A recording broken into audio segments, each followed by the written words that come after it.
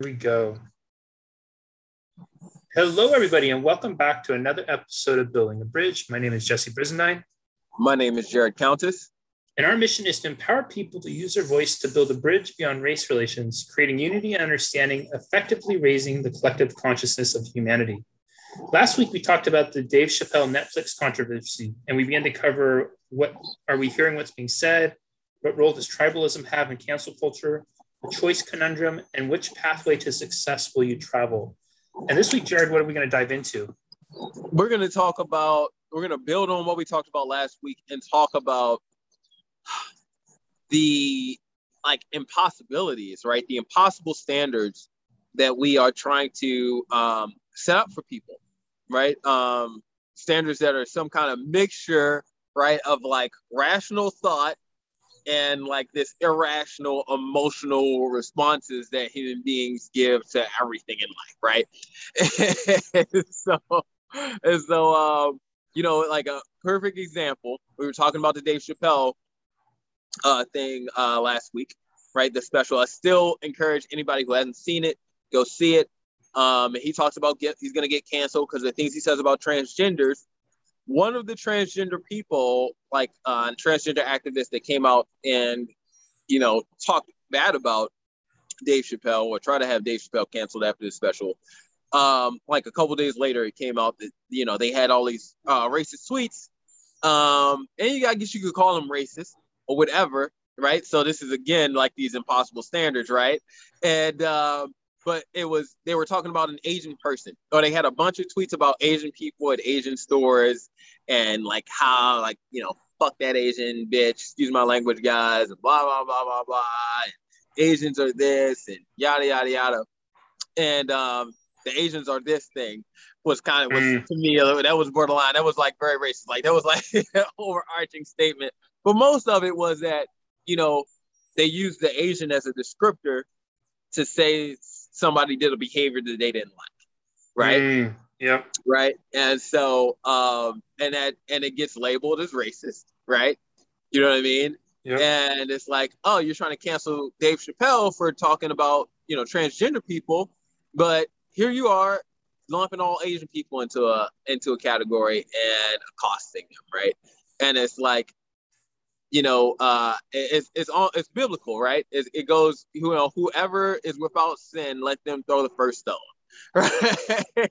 And everybody puts their stones down. And so I think we're in a world right now where everybody's got a stone in their hand, and they're not thinking about their own sin. They're not thinking about the beam in their own eye. You're talking about the splinter in somebody else's. I'm super biblical. I'm gonna let you go after I give my little biblical references. I 100% agree. It's I think about a few things. I think about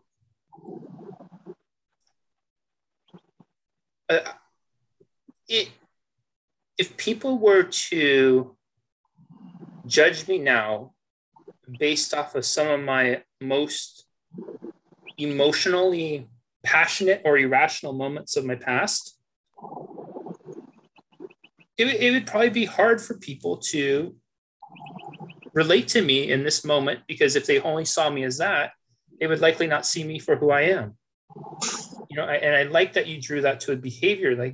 We've all probably done behaviors that we might or might not do now. That's part of the human experience. It's we learn from our behaviors. And I think and then I also say this, context is so critical, right? It's so easy for us to be on the outside to take things out of context. I absolutely love and treasure my friends. And my friend groups are such hodgepodges of humanity, in the sense of it's such a colorful mix of characters and backgrounds and belief systems and everything else. And I will often, with different friends, will have different jokes that if another group were to hear some of what we said out of context, they would label us one way and another group would label us another way. But what we're really doing in that context is we're connecting and talking, and we're not doing anything hurtful or bad. We're just communicating as friends. because we have that safe and sacred space to be able to do that. And it's not hurting or harming anyone else. I think that's where one of the things that we still, I don't think are addressing in this whole crazy thing, Jared, is it's that whole sticks and stones break our bones, words can never hurt us. But us as the viewers of the words, we're choosing to allow them to impact and affect us. There's still this personal responsibility thing that it seems like we're getting more and more away from in society, of really giving people the opportunity to take ownership, and we're putting more of the onus on the other person. You know what I mean? Like, I'm sorry, Jared, I love and respect you. And if you choose to get upset about something I say, that's not me forcing you to get upset. I could hold a gun to your head right now and say, Jared, do this. And I can't technically make you do anything, right? Because you have choice. It would be really hard for me to say, yeah. Right. Yes. And that's the thing, that we're just like, we're getting on these things about making everybody else responsible for how we feel, not looking at ourselves. Bingo. I was going to ask you, do you feel like people are trying to pass the buck, right? Yeah. Trying to always make it somebody else's responsibility for, their life outcomes, their feelings, their emotions. And are we in this situation? I guess it goes back into that victim mentality, right? Are we in this situation where, for lack of a better word, we're becoming like a country of victims, right? And even the whole tribal / identity politics is, well, what victim category can I fit into, right? and no fault to anyone for it too, because if we look at it, I think our elected representatives, they're the primary models of this. Well, that's true. And my favorite psychologist, Jordan Peterson, right? I don't know if you guys listen to him or whatever, or you just listen to, read the Bible. We can all claim victimhood in some way, shape, or form, right? Yeah. Like, we could all find a way to fit ourselves into a victim category, because life is hard. Yep. And everybody gets stepped on or trampled on or messed up. You know what I mean? Al Gore, right? I love that. Have you guys heard that? You hear the story from Tony Robbins, where he's talking about Al Gore. Yeah, Al Gore raises his hand. So Al Gore, he's running for president, right? And I mean, that election goes all the way up to the Supreme Court. And did he win the popular vote? I can't remember if he won the popular vote or Bush won the popular vote. Anyway, here's a guy, one of the most powerful people in the world, probably. It's definitely in the United States of America. And he's a victim because he got, in his mind, cheated out of the presidential election, right? You know what I mean? Donald Trump, in 2020, he was a victim, right? And he's a billionaire and was the president at the time. and I think too, there's something I agree, like what you said, life is hard, and I want to add a caveat to it. I think life is hard based on our perception of how we believe life should be for us. And that's often in comparison to someone or something else, right? So my life will be very hard if my expectation of life is that I should own a sports car and XYZ. And that is based off of my comparison to these other people or these other things. You know what? I'm gonna fucking dig real deep. I'm a hurt. Life is hard, right? If I was born with a penis and I choose to dress like a woman and try to grow breasts and come penis off, it's gonna make my life, whether I had a choice in the matter or not, it's gonna make my life harder. And it just is, right? And even then, I think that's still it's a matter of perception, right? Because one person could embrace that as being hard, another person might embrace it as God's quest for them. Yeah, I'm living my truth. Yeah, this is my journey. This is my Mount Everest. This is the challenge that I'm tackling in life. Matter of fact, they might not even look at it as, like you said, not even look at it as hard. look at the struggle and the process as this is the cost of being authentic. And Yes. I think in everyone's life, there's a cost to being authentic, right? Yes. And it just means that I think that's what bridge building is all about. It just means that no matter what the tides of the world is telling you, you're going to be yourself, and you're going to come up with a way to formulate your own opinions and live off of your own experiences and blah blah blah blah. That's sometimes it's going to make you a lot of friends. Sometimes it's going to make you feel lonely, and sometimes it's going to make you some enemies, right? And that's just the truth of it. And here's that other hard part that we keep talking about. Even if they are a personal enemy to you, it doesn't mean that they are a bad person or a bad guy. You know what I mean? Like, or like they have a contradicting viewpoint, right? Like, so like, I'm trying to think of like two extreme religions, but we'll just go Christianity and Islam, right? Contradicting viewpoints, right? But I don't think anybody, like, at least in America, necessarily feels like just because someone's Muslim, right, that we can't be friends, we can't associate, we can't blah blah blah blah blah, right? We can't get along, right? I think that if I say gender is real, right, it doesn't, in my mind, for me personally, I don't feel like I can't be friends with a transgender person. You know what I mean? Or treat them. I met a transgender girl the other day. Super cool, right? Girl, guy, transgender guy. It was a girl turned guy, right? So, super cool. And, likable, amiable, right? Hadn't had their breasts moved yet, but and every other way a guy, right? Jared, let me just ask you a question in the moment, and just tell me, like, just try not to think of it, just instant gut response. So that statement you just made, if you think about only the human, how do you feel? If you think about then trying to classify them as guy or girl, or categorically, what's the feeling that comes up for you then? When I'm trying to classify, I'm trying to do them justice. And that's it. But what is the feeling for you? Is it awkward? It's very awkward because I don't know how they want, like. But if you just think of the human, if you told that story and said, I met this awesome person the other day, they were super cool, they were, we had an awesome conversation, those kinds of things, how does it feel then? It feels natural.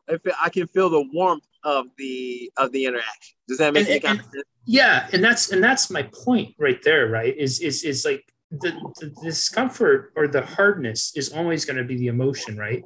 So there's this piece that is core to all these things. There's the humanness, and then there's the complexity that we in our humanness add to encounters. It's like our need to classify and qualify anything and everything we do versus simply celebrate the interaction, right? It's like we've gotten to this place in society where we have so many damn labels and categories, and everybody's trying to put into these little boxes, and we're trying to fit everybody into this thing. Whereas the beautiful thing is, and in so doing, we deprive ourselves of the gold of emotion, of just the simple interaction of having a human-to-human experience. Because now we're trying to explain or rationalize or qualify or categorize it for other people, or maybe for ourselves to figure out where we feel comfortable at, versus just the simple beauty of, I met this incredible human. We had this beautiful conversation. They were a warm individual. Those kinds of things. And I think that is where all of us have this opportunity to do the deeper work. And instead, I think a lot of us are trying to almost give ourselves that good little boy, good little girl thing because we're so woke, or we're so accepting, or we're so inclusive, and all these things, because it's like, oh, I have friends that are this, I have friends that are that. We start to categorize them, right? Like, oh, I have friends who are this side, I have friends on that side, I have friends on that side. Well, why can't we just have friends? Well, here's the weirdest part, man. Like, I think as human beings, most of us, right, are proud of our diversity in our friend groups, right? But still will try to draw those tribalistic lines. If that make, you ever notice that? Yeah, I have gay friends and all that kind of stuff, but you know they're Trump supporters too, though, right? Well, they're gay, right? You know what I mean? And it's like you know I have black friends, or I have friends that are Democrats. I have friends that, you know what I mean? Yeah. And so it's like we're super. It's somehow we can still draw those labels, right? And we can still bastardize a whole section of of of of of this category of people, right? But then be like, but that one's okay, and that one's okay, right? Not understanding that like probably the vast majority of the people underneath the umbrella are individuals just like these other people that you met.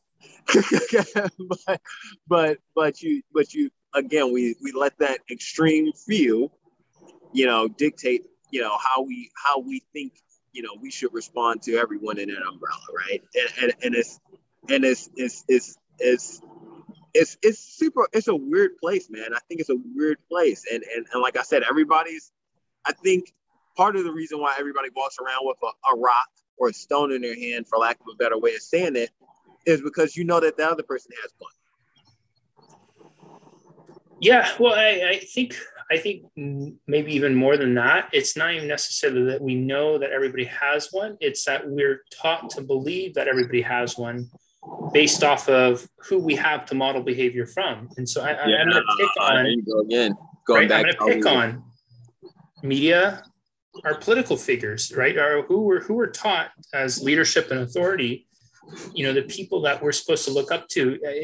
I find them one of the biggest ironies of humanity in this present time is the people who are elected as leaders of the United States, united implying that we're together, are some of the most diversive and divisive individuals I've ever seen. It's like, can you imagine if it was a sports team, right? And let's just say you and I were on a basketball team, and we lost a close game, and you're doing a post interview, and they said, "Hey, Jared, what happened in the game today?" And he's in the post interview was, "Well, Jesse really screwed up. He played like crap, and so didn't do this, and so didn't do that, and they did horrible. And I tried my best, but it just went to hell."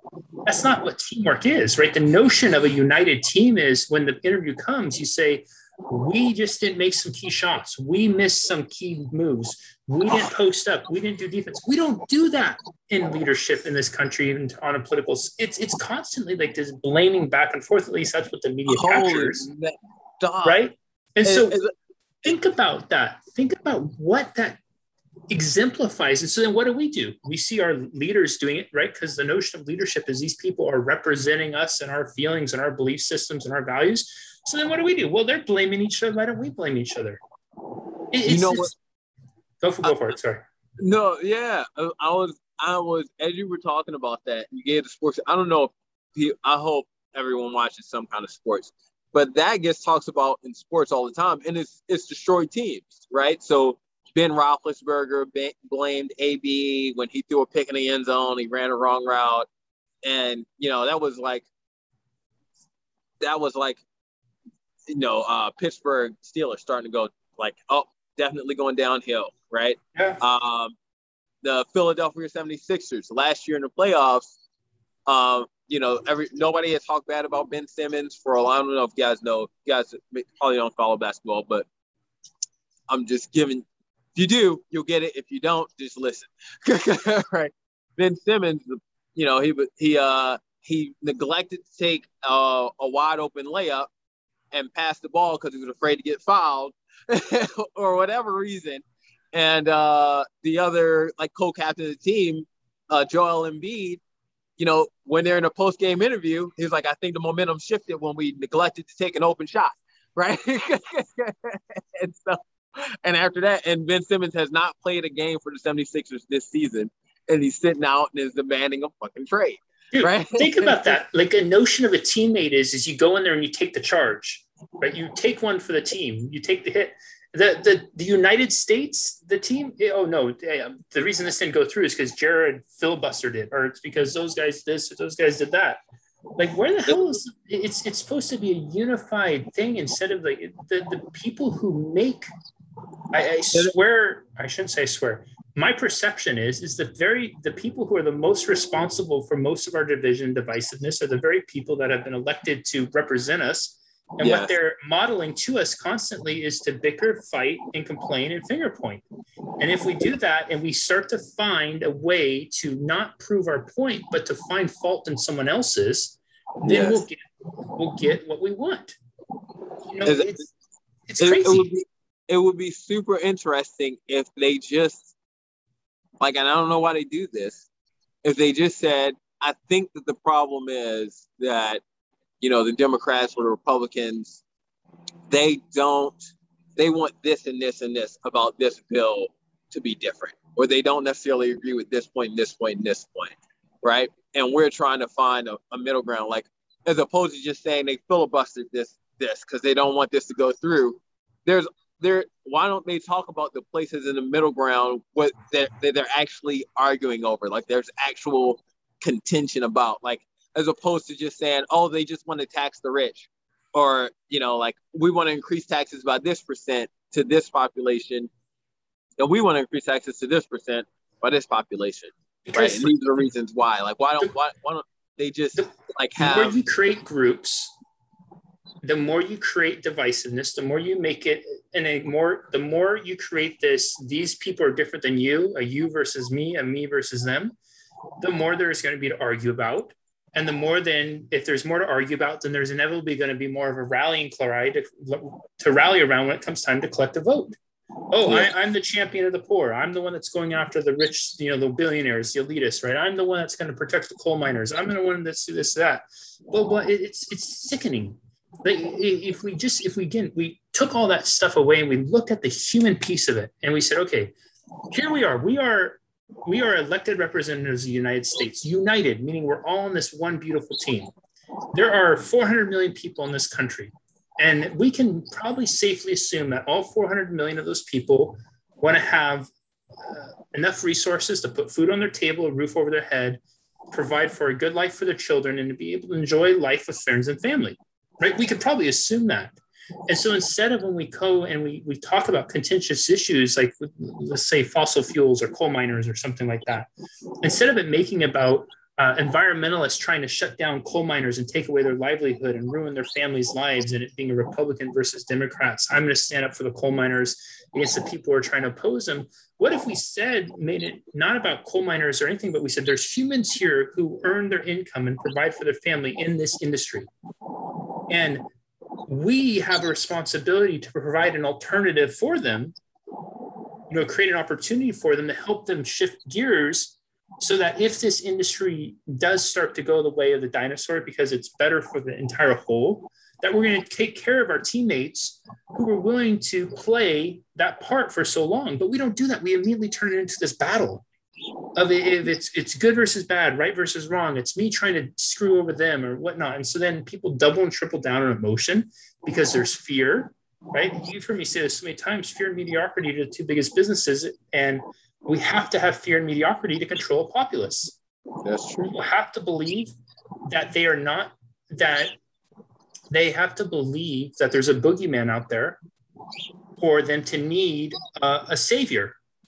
And many of our politicians, I think, ride the ticket of being a savior to fight the boogeyman. And they paint the other side as the boogeyman. Yeah. When it's really, I'm gonna do another sports analogy. Really, to me, like in everything in life, there's an offense and a defense, right? And you know, and some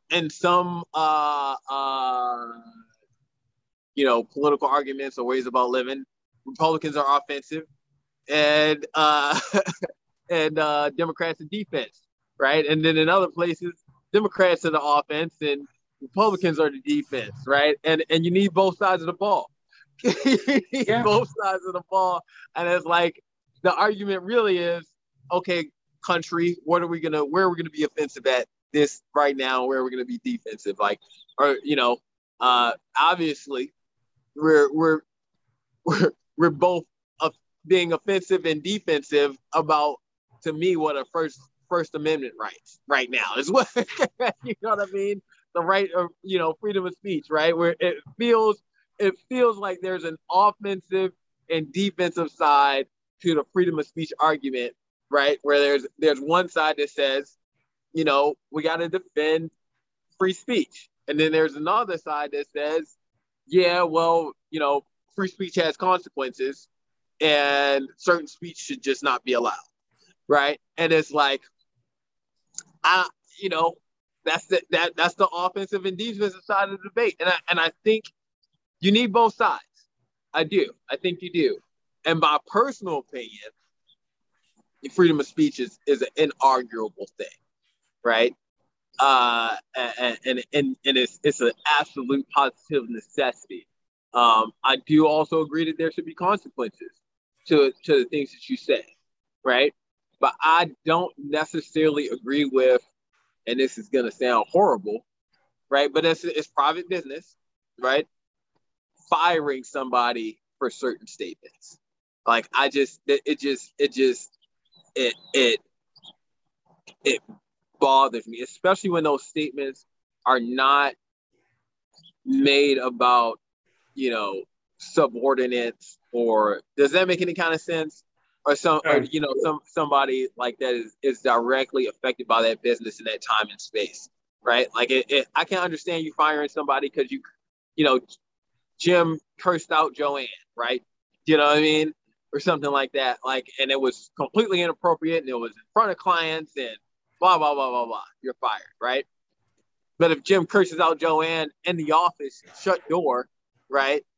I'm not so certain, right? Whether or not Jim, even if that conversation was recorded, right? Unless he said something that was, borderline criminal. Am I making any kind of sense? Yeah, I think I think what you're speaking to is it's this opportunity for humans to become better humans, right? It's like, what would it look like if in the world our education system was focused on individual and team empowerment from the get-go, meaning that instead of churning out people who were able to understand the basics of history, math, English, writing, whatever it was churning out people who, as they grew up, they were self-assured, self-confident. They knew how to understand their emotional states. They knew that the words of others weren't what hurt them. It was actually their own emotional response. And they were taught instead of pointing the finger of blame and saying, you made me feel this way, they were taught to ask the question, well, why am I responding this way to what they said? What is this bringing up for me? Oh, shit. Just imagine that. Yeah. And that's a possibility for all of us, but we're not even looking at that, because instead we're focusing on the instant emotional reaction, because it's a profitable entity. There's a necessity to it right now in the structure of our society. Well, it's the flim flam, right? And we talk about this all the time too. I call it the flim flam, but like people say things in arguments to provoke emotional response, so that a person can no longer form a cohesive argument, right? Absolutely.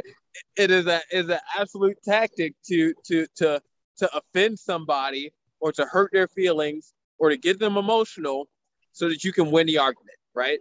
And as a matter of fact, you hear it, in arguments and things like that, or even in fights. The first person to lose their cool loses, right?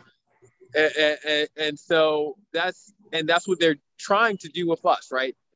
Get us super hyped up and emotional about a subject, and then sucker punch you with a false solution or a false narrative about how to deal with it. It's a dangerous game. It becomes a very dangerous game and a very dangerous system when we start to use broad generalizations to represent an entire whole. Yeah, I think that's it's. One of the deepest concerns I feel is when I speak with a friend or a stranger or whoever, and they say something to the effect of, The liberals are the conservatives, the Republicans are the Democrats, and they use one word to blanket an entire populace. And because that statement is saying that, oh, 5 million, 10 million, 50 million, 100 million of those people are going to represent what is going to follow what you're going to say afterwards. And that is a scary, scary thing to do, because once we start to develop that psychology for ourselves, again, we're making these scenarios of the boogeyman or the monster or the dragon, and that we need to have a white knight or whomever come in and save us. And effectively, we all assume the stereotypical damsel in distress role, like we're helpless and we're in the tower just waiting to be saved by someone else because we're not capable of ourselves. Well, the savior is not somebody riding in on horseback and slaying the beast. The savior is us opening our eyes and realizing, wait, that door was never locked. There's stairs right there. We can go out there, and that scary entity is actually just a mirage, and it's the wizard behind the curtain. And there's nothing scary back there at all. It's actually just a silly person like us who's kind of awkward and uncomfortable, just like us, and who's doing what they've always done because they were taught that was what they were always supposed to do. And when you actually sit down and talk with them, and you realize, wait, they're not a fire-breathing dragon, but they're actually a person with hopes and dreams and fears, just like us. They just have been raised differently, but they actually kind of want the same things as us. It's just the way they go about getting those same things are a little bit different because that's what they've been taught to do. It's like if you went shopping and you were always to take a right turn to go shopping at Ralph's because you had just known that Ralph's was always where you went.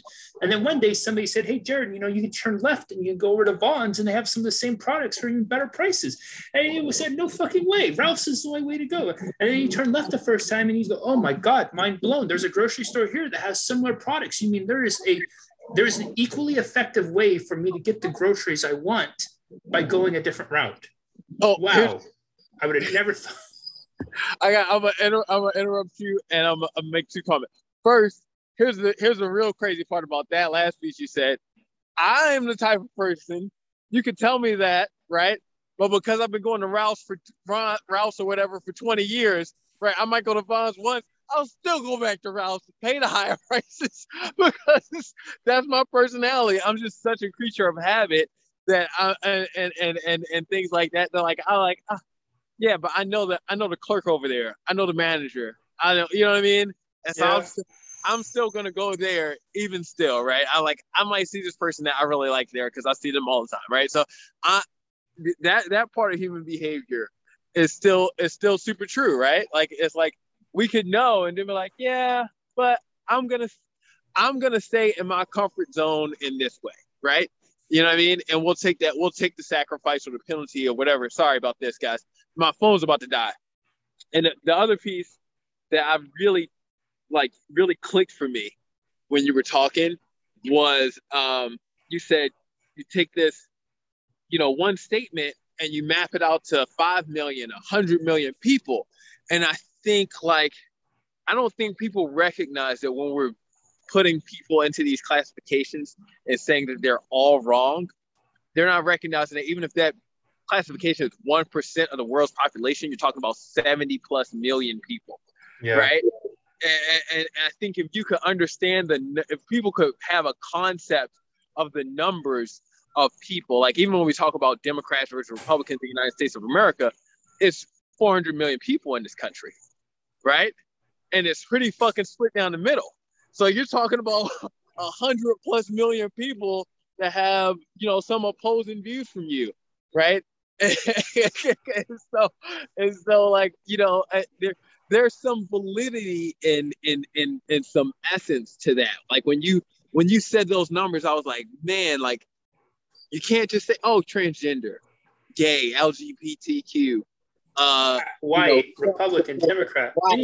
What you can't, because once you say that, now you got to be like, okay, I'm talking about, I don't know, 2 billion people. Yeah, and then the other thing, I know your phone's about to die, so I'll quickly wrap up with this. The truth is too is all those people who were categorizing one way, if they were born on the other side of town, they might think and feel differently than if they were born on the side of town they were. And last but not least, you said, I might go to Ralph's for 20 years and go to Vaughn's the one time. And then you go back to Ralph's because you like the cashier, you're willing to pay the higher prices. And that's all of our opportunity to love and embrace people for their little quirks, the things that make them human. I think Jared, are you still there? I think we may have just lost Jared. So he said his battery's about to die. So we'll wrap it up there. And as always, we appreciate all of you listening to this. We got on a little bit of a rant today, but we'd love to hear from you. Questions, comments, what did you think? And we'll be looking forward to chatting with you all next time. Take care, everybody. Bye-bye.